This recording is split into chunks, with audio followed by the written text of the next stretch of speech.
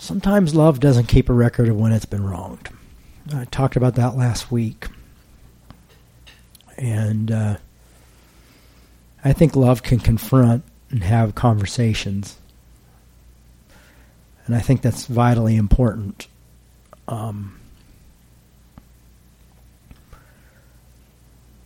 life is too hard